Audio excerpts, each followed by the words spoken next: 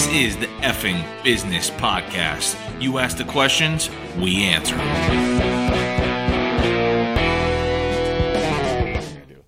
All right, so Aaron, I want to talk about vulnerability in entrepreneurship. So having empathy and vulnerability as an entrepreneur, as a business owner, one, feeling vulnerable, being okay with feeling vulnerable in situations for growth, and also having empathy as an entrepreneur, as a business owner. I think, a lot of people as business owners, they have this hard ass kind of feeling they have to have to employees where there's this line in the sand. I'm the boss, you're the employee, do what I say. Essentially how you treat people here. No. Make sure that is in the final edit. No, that does not happen. Okay.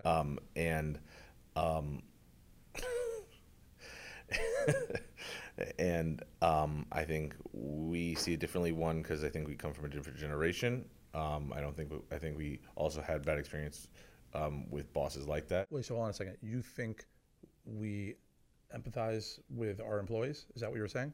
More than most. So what would be an example of that? I think tread lightly. I don't want to give all examples or anything like that. Right. Not off the top of my head. I think overall we have empathy. I don't think we're hard asses about, hey, I'm feeling like shit. You need to be here. I don't care. That's your problem. Or take a full day or whatever. Maybe different small things. And I just think in general, I think there's people and bosses of I don't want to say older age, but older generation. They feel like there had to be that divide of employee-employer relationship, line in the sand. You're supposed to be talked to, not heard from, kind of feeling. And I think that. So I think there's two things that we do that allows us to have the empathy. I think the empathy is the byproduct, not the however you start with it, right? The reason. The reason, right? So one, I think you phrased this from the beginning. We're very results driven, right? So if we're getting what we want, we're getting the outcome that we want, then the way to get there has less value. We can be more flexible, number one. Number two is, I think that, I don't remember what number two was. That was good. I think, and I was about to finish, and I'll let you think about what your number two was.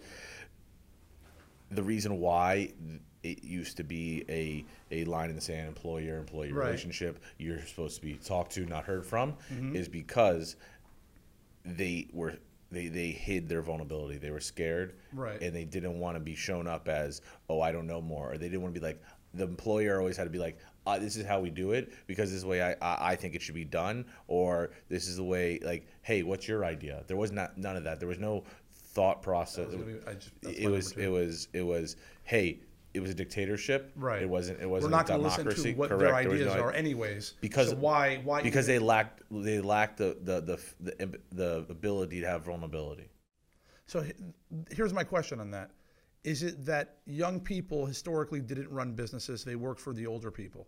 Whereas the older people had experience and said, we're going to do it this way because that's our experience. So they had less reason to listen to the younger people. Yeah. Right? So as young people are now running businesses who don't have experience, right, they almost have to, if they want to be successful, listen to others around them, regardless of what those others' ages are, so that they can, implement some of those ideas. So they know that we're not really that different. We're a couple years apart at most. Some of the employees were not at all, or some are even older. Right. So we're more open to their ideas because there aren't really that many differences between us and them. Whereas the older people just couldn't accept ideas from people who were younger because they hadn't been there. But also, I think it was frowned upon. I think it was a socially. I think business wise, how am I to ask my employee what their idea is, or maybe their idea is better than am I even the owner? Right. They have that, and they're scared to let go of that vulnerability they have of, I don't know, right? Mm-hmm. Or maybe they have a better idea, or maybe we can come up with a better idea together. Right. Right. And I think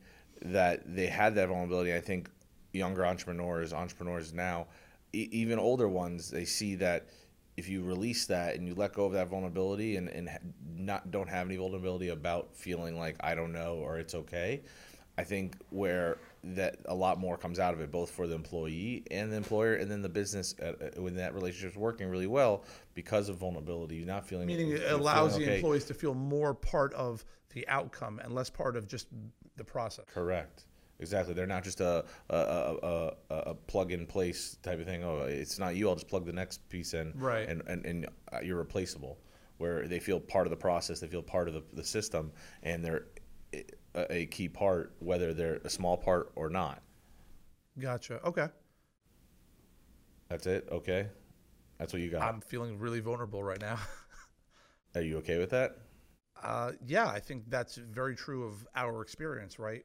Our experience is that we don't have experience or didn't have experience. Right. So listening to others and learning from their ideas, I think I think that's important for any business of any experience of any time frame.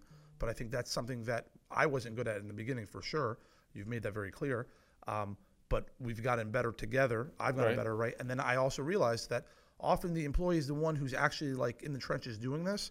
So asking them for their ideas of how to solve the problems they're bringing to you has a lot of value. Like a lot of times they're like, I never thought that I can actually be part of the solution. I'm just telling you what the problem is, and you as a leader are responsible to figure this out. And then they kind of like, oh wait, I get to be part of the solution. Yeah, you're the one doing this. You're the one who's actually working in it. Right. So you know more about what you're doing than I do because of that. Do you think because feeling vulnerable and being okay with being vulnerable, do you think that leads to like that sort of, you put together an idea, you execute, it doesn't work, it fails and whatnot, and getting up and trying again because you're 100%. Like being okay with feeling vulnerable enough that you're okay to lose and know that you lost that because little we battle. Don't feel failure. Correct. To us, failure isn't an idea not working out. Failure is the idea of not actually executing at all. Right. Right. So like we view failure differently, but like to feel vulnerable in the beginning for me for sure was very hard. Right. So I think most people